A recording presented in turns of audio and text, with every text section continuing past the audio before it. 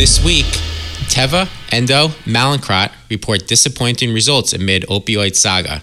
Knighthead file term sheet detailing rights offering to support PG&E plan to come. More on all this, and as always, updates from Puerto Rico. Welcome to the Week in Reorg. Hello, and welcome to the Reorg podcast, where we bring you the latest top developments in high yield, distressed debt, and bankruptcy. I'm Connor Skelding, reporter for Reorg in New York. And I'm Mark Fisher.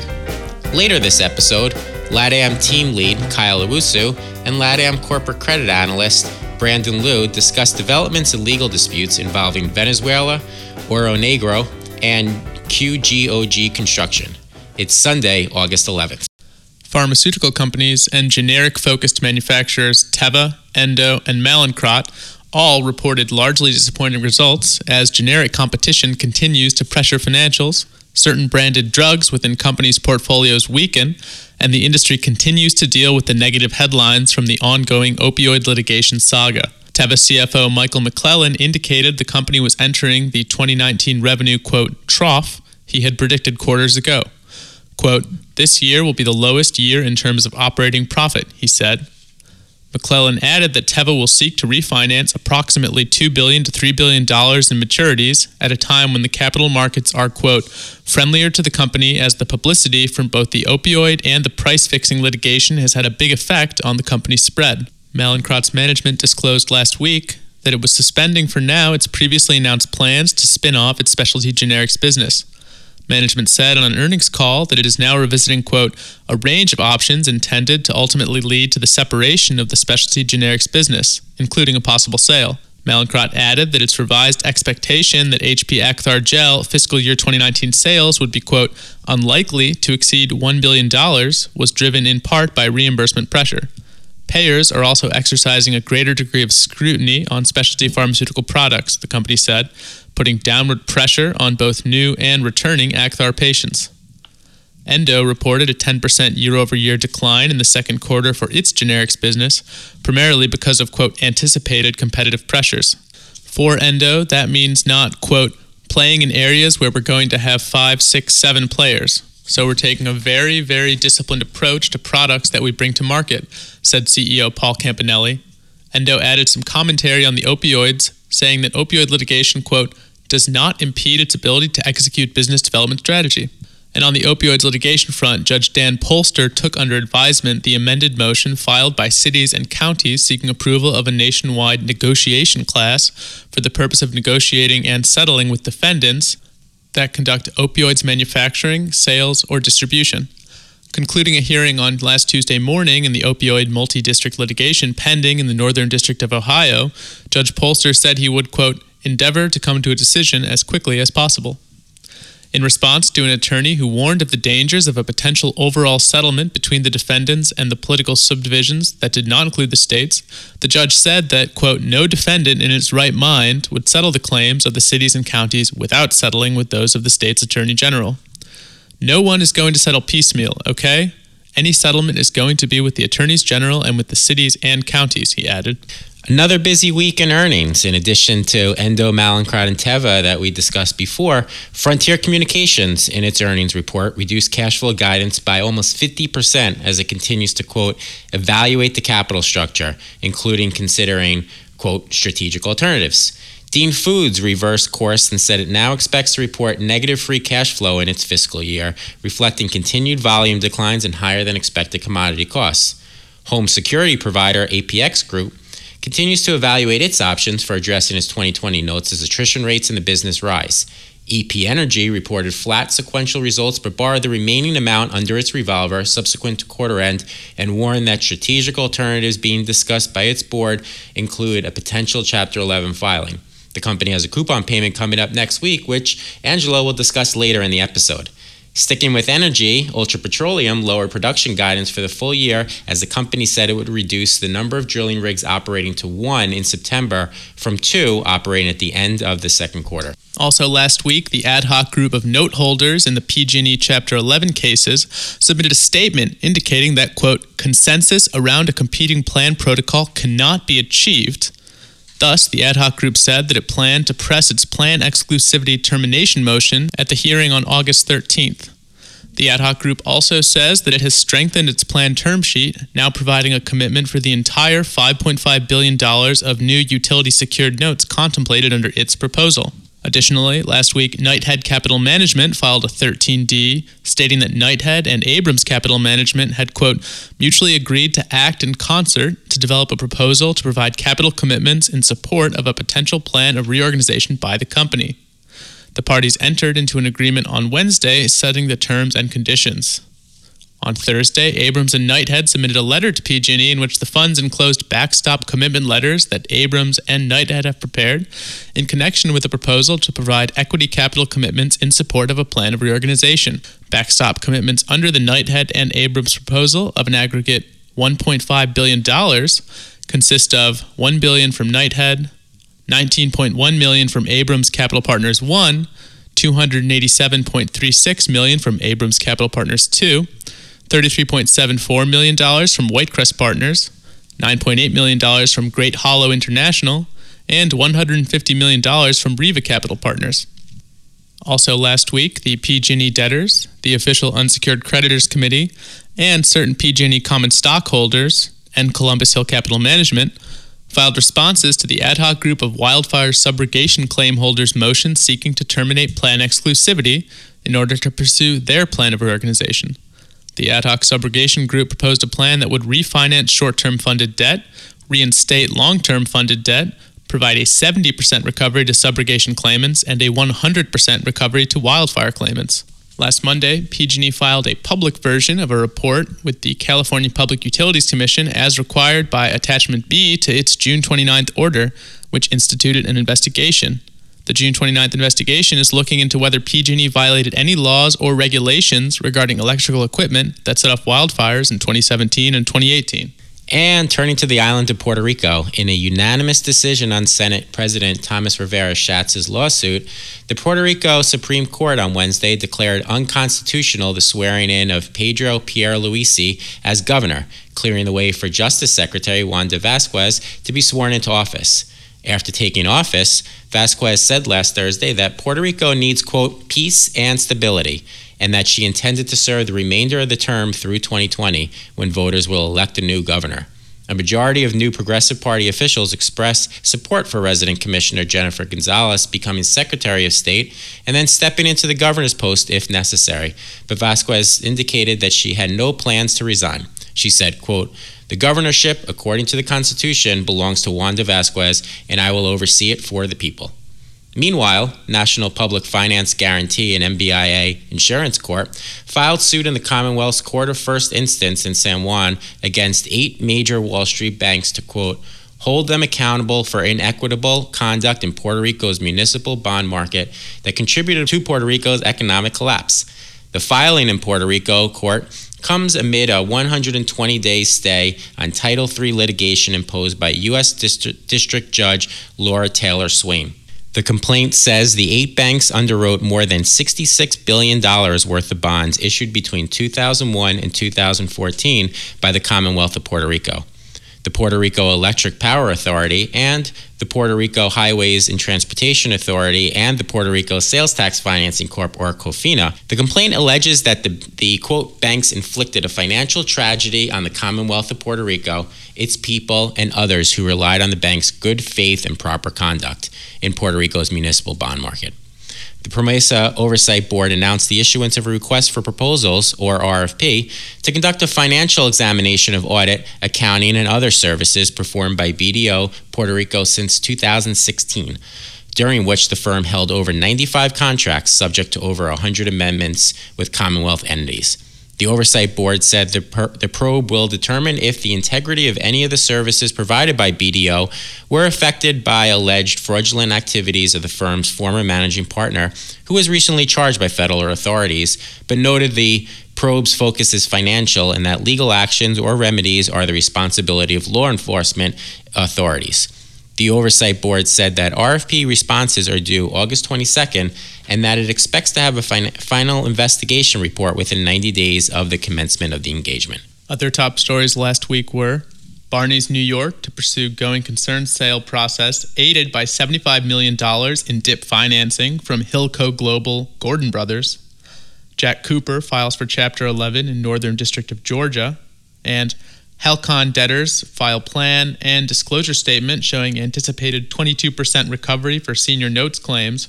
Reorg equity split adjusted for dilution. And filling in this week for Jim, here's Angelo Thalasinos with the week ahead. Thanks, Mark, and hello again, credit nerds and enthusiasts. I'm Angelo Thalasinos, one of the Deputy Managing Editors and Senior Legal Analyst for Reorg Americas, and I'm glad to be back providing you with what's coming up in the week ahead. Although we're right in the middle of that summer vacation sweet spot, there are plenty of things going on in the high-yield, stress, distress, and restructuring universe. We will see a cool down in the sheer number of companies reporting earnings this week compared to last week, but court hearings and restructuring milestones heat up considerably. Sanchez Energy and EP Energy are the companies to watch this week with respect to milestones. Sanchez has a grace period expiring on Wednesday on account of a skipped coupon on its 6 1/8 senior notes and a coupon due on its 7 1/4 notes due on Thursday. At the end of last week, sources told Reorg that the company is planning to file for Chapter 11 in the Southern District of Texas as soon as this very weekend. EP Energy has a coupon due on its 8% 1.5 lien notes due 2025 on Thursday, and during its Q2 earnings conference call indicated that it, quote, may skip that payment, although it has sufficient liquidity to pay it. The real excitement in the courtroom this week looks to take place midweek in Judge Dennis Montali's San Francisco courtroom. The calendar is jam-packed, and there will not be any time for a quick jaunt to Tahoe or wine country, not even a stop at Gott's Roadside. On Tuesday, Judge Montali is scheduled to consider plan exclusivity termination motions filed by the ad hoc group of note holders and the ad hoc group of subrogation claim holders, respectively. And on Wednesday, the judge will consider the debtor's wildfire claims estimation procedures motion and stay relief motions from the Tort Claimants Committee and the ad hoc subrogation group seeking to continue state court Tubbs Fire-related litigation. Based on comments during a status conference this past Friday, Judge Montali intends to rule on the plan exclusivity termination motions at the end of oral argument. A slew of other court hearings this week include the continued confirmation hearing and expected decision in the Ditech Chapter 11 cases, a second-day hearing in the Blackhawk Mining Chapter 11 cases, a discovery status conference in the Bristow Chapter 11 cases, the first hearing after the debtors announced an agreement in principle with the UCC, a second-day hearing in the Merge Energy Chapter 11 cases, a further interim dip hearing in the Barney's New York Chapter 11 cases now that Brigade and B. Riley stepped into the dip and agreed to a $218 million dip financing package, which would take out the pre-petition ABL and term loan debt. Oral argument related to Law 29 in the Puerto Rico Title III cases, which has been extended twice now, considering the turmoil in the governor's office. An omnibus hearing in the Chapter 11 cases of the new Cote debtors, as the case appears to remain contentious between the debtors and sponsor Silver Point on the one hand, and the ad hoc group of PIC note holders on the other hand, as demonstrated by term sheets exchanged, indicating a wide, but maybe not insurmountable, gap between the two sides. Companies reporting earnings and or holding conference calls this week include McGraw-Hill, Pacific Drilling, Tapstone Energy, Murray Energy, iHeart, and JCPenney. Also this week, an auction is scheduled with respect to the sale of the Cloud Peak debtors' assets. No stalking horse bidders have been designated to date. As always, stay tuned to Reorg for the latest developments. Thanks, Angelo. And now, as promised, we have Kyle and Brandon, who will run through some LATAM legal disputes. Thanks. I'm Brandon Liu, LATAM Corporate Credit Analyst, and I'm here with LATAM Team Lead and Senior Distressed Analyst Kyle Owusu to discuss developments in legal disputes concerning Mexican offshore driller Oro Negro, Venezuela, and Brazilian offshore driller Constellation, formerly known as QGOG. So, Kyle, let's kick things off with Oro Negro. What's the state of the play? Yeah, sure. Thanks, Brandon. So right now, we're looking forward to, on August 15th, a hearing on the motion to seal. There was a hearing on the adversary complaint scheduled, but that has been postponed. Got it. So let's take a step back. What is this litigation interest agreement and why does it matter? Sure. So on June 10th, representatives for Perforadora and Integradora filed a motion with the U.S. Bankruptcy Court for the Southern District of New York, asking for an order authorizing the debtors to enter into a financing agreement that would allow the bankrupt Mexican Oil Services Company to litigate against individuals and entities that they claim have colluded to seize the 5 jackup rigs. Now, under this so-called litigation agreement, CM Squared ON LLC, as an assignee, is going to pay a redacted sum for a participation interest in a portion of any litigation proceeds from claims, causes of action, rights, and entitlements that are existing or later arising in connection or in any way relating to Oro Negro's Chapter 15 proceedings, including but not limited to the U.S. litigation. And so the main litigation that the financing agreement is referring to is the adversary hearing, or the adversary litigation, rather. So on June 6th, Oro Negro's CEO, Gonzalo Gil White, acting personally and as foreign representative of Integradora and Perforadora, filed a complaint against the bondholder group, the Singapore rig entities, and Deutsche Bank Mexico. And so the litigation agreement is essentially funding, or would be funding, that ongoing litigation against the bondholders. Got it. And so what are the bondholders arguing? So the bondholders are essentially arguing that the litigation agreement itself violates the principles of bankruptcy because it lacks transparency. They haven't even been able to review the information, and so you had on August 6th actually representatives for the Oro Negro Singapore rig owners argued in a memo that actually the Mexico court overseeing Oro Negro's bankruptcy should rule on the financing agreement before the ancillary Chapter 15 court in New York.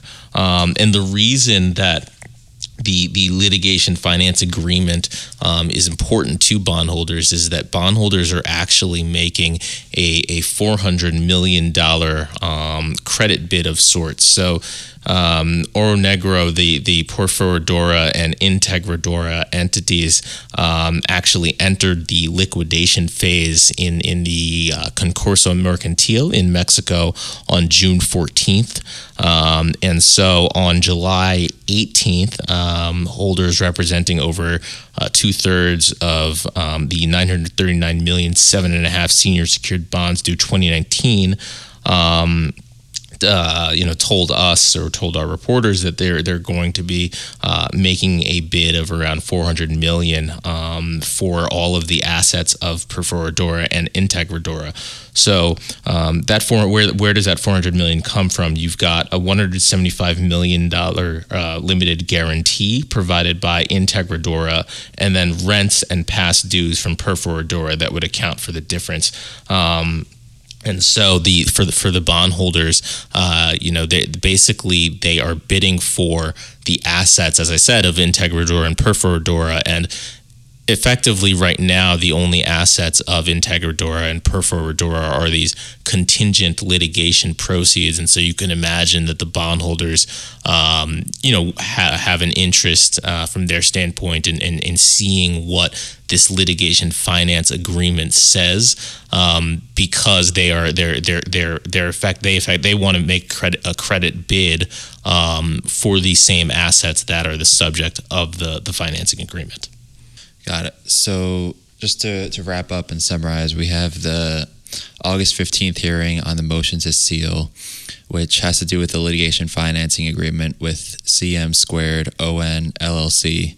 And this litigation financing agreement would provide CM Squared with a share of potential litigation proceeds in exchange for financing Perforadora and Integradora's ongoing litigation against the bondholders and other parties.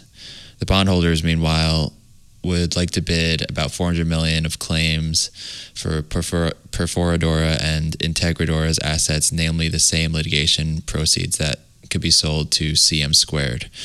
So August 15th should provide some more clarity for us. So moving on to Venezuela and PDVSA, what did the Third Circuit of Appeals decide on July 29th? Sure. So generally speaking, foreign sovereignties and their instrumentalities are entitled to sovereign immunity, which means that the government can't be sued without its consent. The Supreme Court decided in First National City Bank versus Banco para el Comercio Exterior de Cuba, or BANSEC, I'm not exactly sure how it's pronounced, that a judgment creditor can look to the sovereign's instrumentality for satisfaction when it is so extensively controlled by its owner that a relationship of principal and agent is created. There's a presumption of separateness between the foreign sovereign and its instrumentality. And what the Third Circuit and the district court below it essentially concluded was that the relationship between Venezuela and PDVSA satisfied the extensive control requirements set forth in BANSEC, meaning that the court can ignore the formal separateness of the two entities.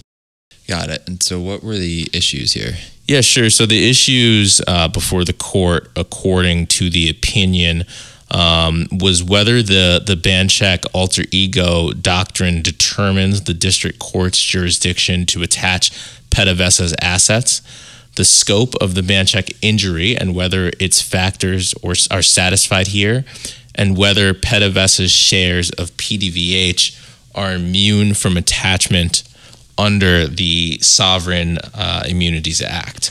And, in the first instance, the court, concluded that when a party shows that an exception to sovereign immunity applies in a merits action resulting in a federal judgment, then that same party does not need to establish yet another exception when it registers the judgment in another district court.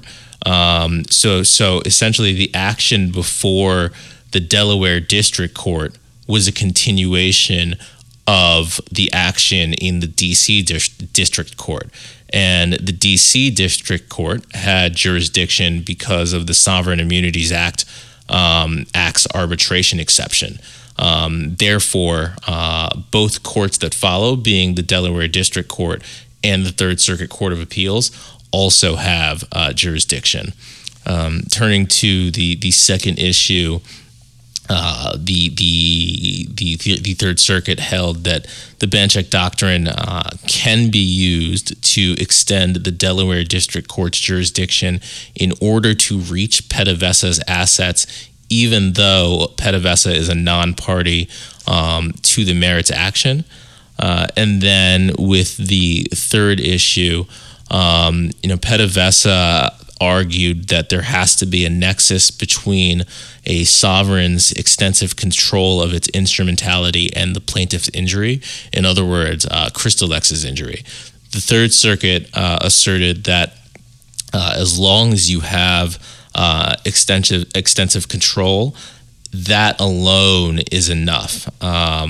Reviewing the facts in BANSEC, the Third Circuit concluded that even though there was no link between BANSEC and Cuba's seizure of Citibank's assets, the Supreme Court still held that Citibank could offset its debt to BANSEC with the value of the expropriated assets. Okay, nice. And so how did the court apply this BANSEC test? So there's 5 BANSEC factors that the court analyzed. 1, the level of economic control by the government. 2, whether the entity's profits go to the government. 3, the degree to which government officials manage the entity or otherwise have a hand in its daily affairs. 4, whether the government is the real beneficiary of the entity's conduct. And 5, whether adherence to separate identities would entitle the foreign state to benefits in U.S. courts while avoiding its obligations. And so, turning to the first ban check factor, the Third Circuit concluded that Venezuela has significant economic control over PDVSA. I mean, the court cited the 2011 offering memorandum, which explained that the state has significant control over PDVSA and the oil industry. The Third Circuit added that Venezuela dictates to whom PDVSA must sell oil and at what price, and manipulates PDVSA's conversion of U.S. dollars to Venezuelan bolivars to leverage PDVSA's revenue. The Third Circuit also explained that since Venezuela is PDVSA's only shareholder, all profit goes to Venezuela.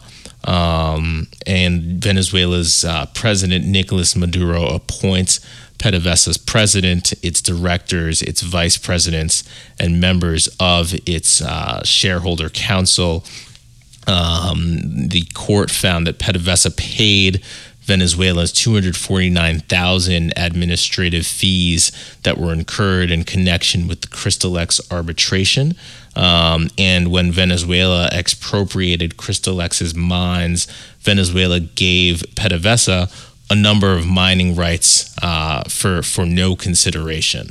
Okay, great. Thanks. That's a lot of good color on the whole process. So can you give us an idea of what's next?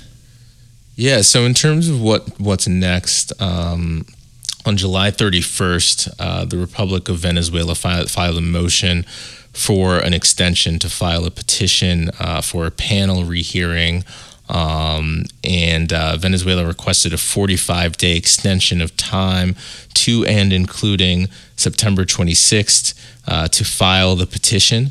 And absent that extension, the petition would have been due on August 12th, but on August 1st, the Third Circuit Court of Appeals ordered that Venezuelan PDVSA's motions were granted. So now we will be looking forward to that September 26th date. Interesting. So we could keep following with this one since you've got the petition for rehearing, but I think the big takeaway is that the Third Circuit Court of Appeals agreed with the district court and held that extensive control alone is enough to disregard an instrumentality's separate status. So moving on, finally, we have our last credit. As we mentioned earlier, we moved back to the offshore space with Brazilian offshore driller Constellation, formerly known as QGOG. And Kyle, so Constellation Oil's RJ looked like it was wrapping up with the enforcement motion filed. What's going on? What's the latest with that? Yeah, sure. So yeah, you're right. I mean, we sort of thought that it was sort of winding down, even though you did have some outstanding appeals. But yeah, the foreign representative filed a motion in the U.S. Bankruptcy Court for the Southern District of New York requesting enforcement of the RJ plan in the United States on July 17th.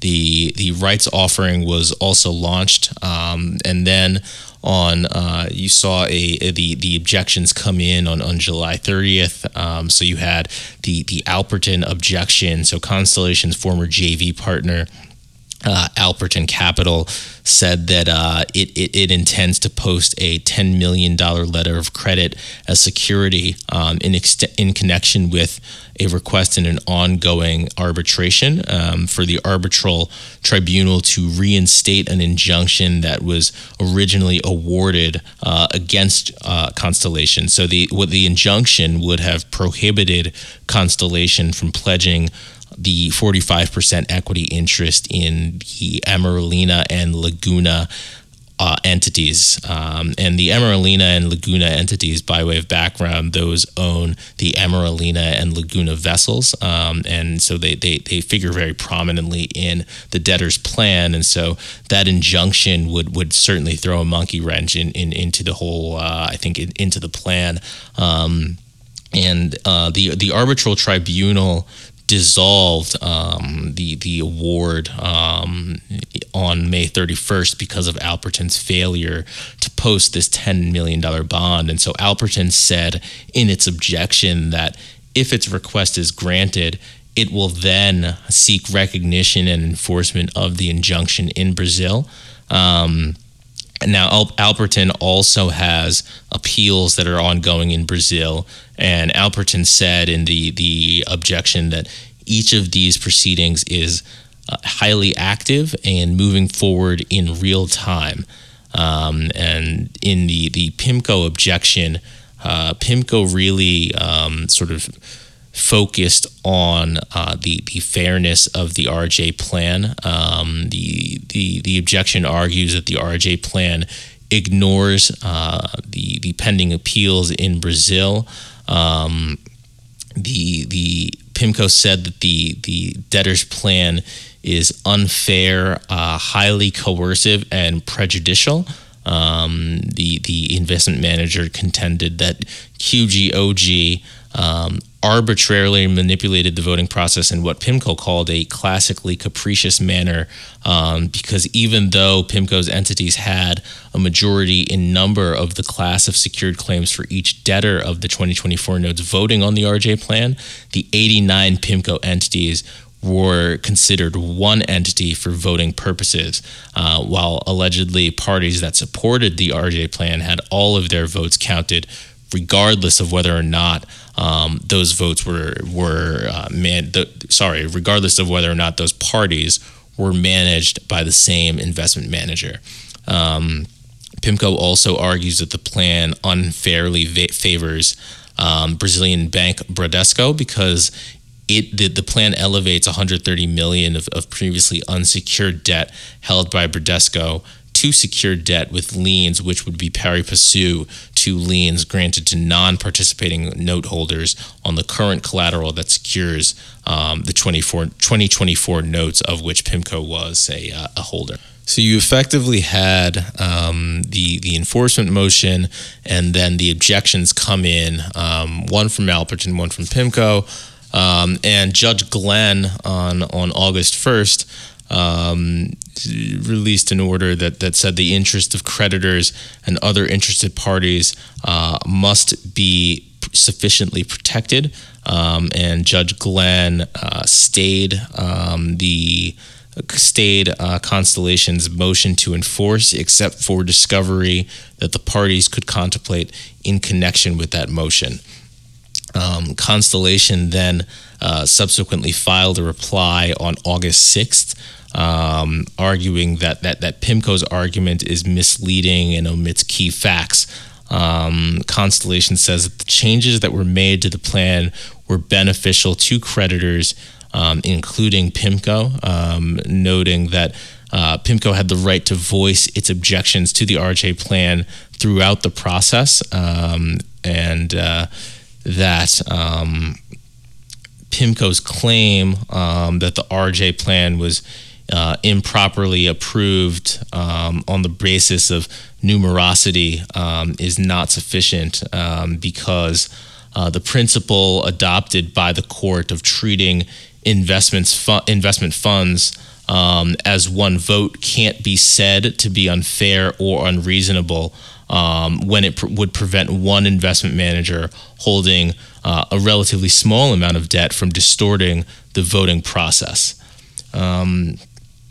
The reply goes on to talk about PIMCO's argument that that PIMCO would recover more in a liquidation scenario, and the reply argues that this best interest test is a requirement for confirming Chapter 11 plans, but it really isn't a recognizable standard under Brazilian bankruptcy law.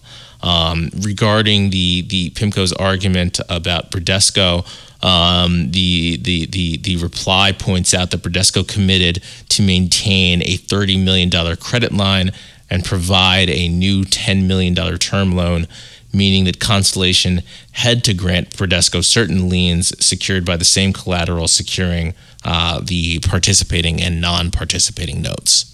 Great. So a lot of recent developments there, and there's been some news on the rigs as well, right? Yeah. So back in August 2018, the Brava Star had been awarded a contract with Shell for a campaign of 4 wells. We confirmed that the contract was expected to last for up to a year, or for 1 year rather, and the day rate was $130,000. But more recently, so July 9th, Laguna Star got a 2-year contract with Petrobras. The rig's day rate was reported at around $155,000 to $160,000 by a number of sources, but we couldn't confirm the exact amount. And then you had on July 22nd the Gold Star, Lone Star, and Alpha Star semi-submersible rigs. Also awarded 2-year contracts. The release didn't include a day rate. So you basically have the Brava Star drill ship, the Laguna Star drill ship, and the 3 semi-subs all on contracts. But the problem is the contracts are ranging probably from $130,000 to $160,000. And floater OPEX is around $150,000. So, it's a positive that you're putting these back to work. It's better than having the rigs sit idle. It's probably easier to market rigs that are back to work, but they are working at pretty low rates. Got it. So yeah, that's definitely interesting. You've got the semi-subs back to work, but just at break-even levels, like you said. It'll definitely be very interesting to see how Judge Glenn resolves some of these issues. So that about puts a wrap on our LATAM deep dive. Thank you, everyone, for listening. Thanks, guys. And thank you for listening to another Reorg Weekly Review. As always, you can find all of our podcasts on the site's media page, iTunes, and SoundCloud. This has been The Week in Reorg, and I'm Connor Skelding.